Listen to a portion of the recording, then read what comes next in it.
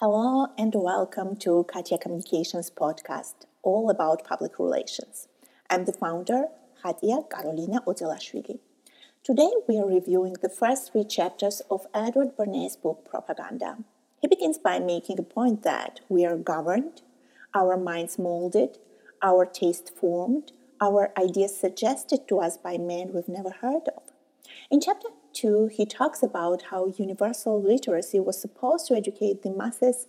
Instead, we are fed and commanded by media what to think about and what opinions to have.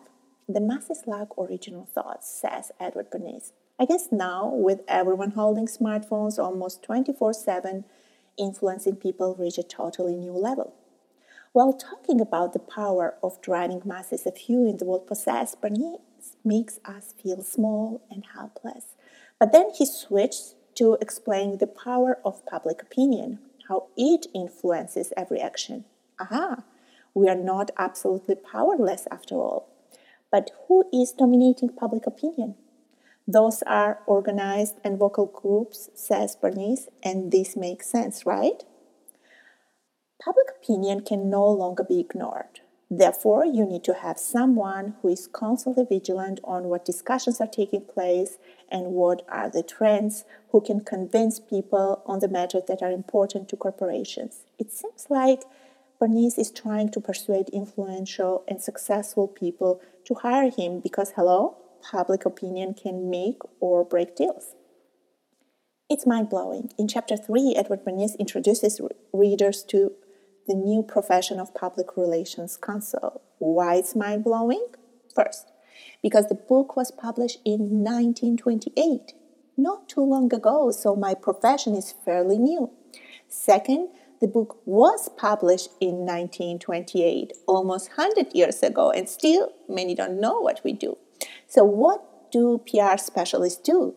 According to Edward Bernays, a public relations counsel analyzes clients' problems, checks if the public has an interest in what his client has to offer, manufactures the interest if needed, persuades public to agree with the client's opinions, make the actions of one part of the public understandable to other sectors of the public. At the end of chapter 3, Bernays says, if we accept public relations as a profession, wait a second, oh my God, can you believe that? Yeah, we must, he continues, also expect it to have ideals and ethics. So let's see if he expands on that later on. He also discusses the reputation of the word propaganda and how it was damaged. It seems like Bernays really wants to revive the good reputation of the word by reminding readers about its original definition. Propaganda meant making your beliefs known, he says.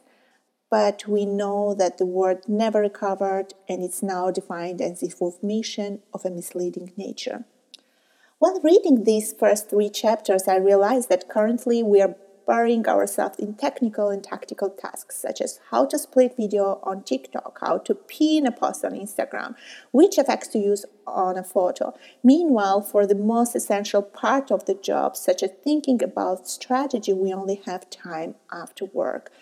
What this book did really was it kind of reminded me the most important aspect of the work, understanding how world works, how things work in the world, and how we can help companies we work with maintain good relations with the public. You can always send your questions to hello@katya.ca or leave your comments here.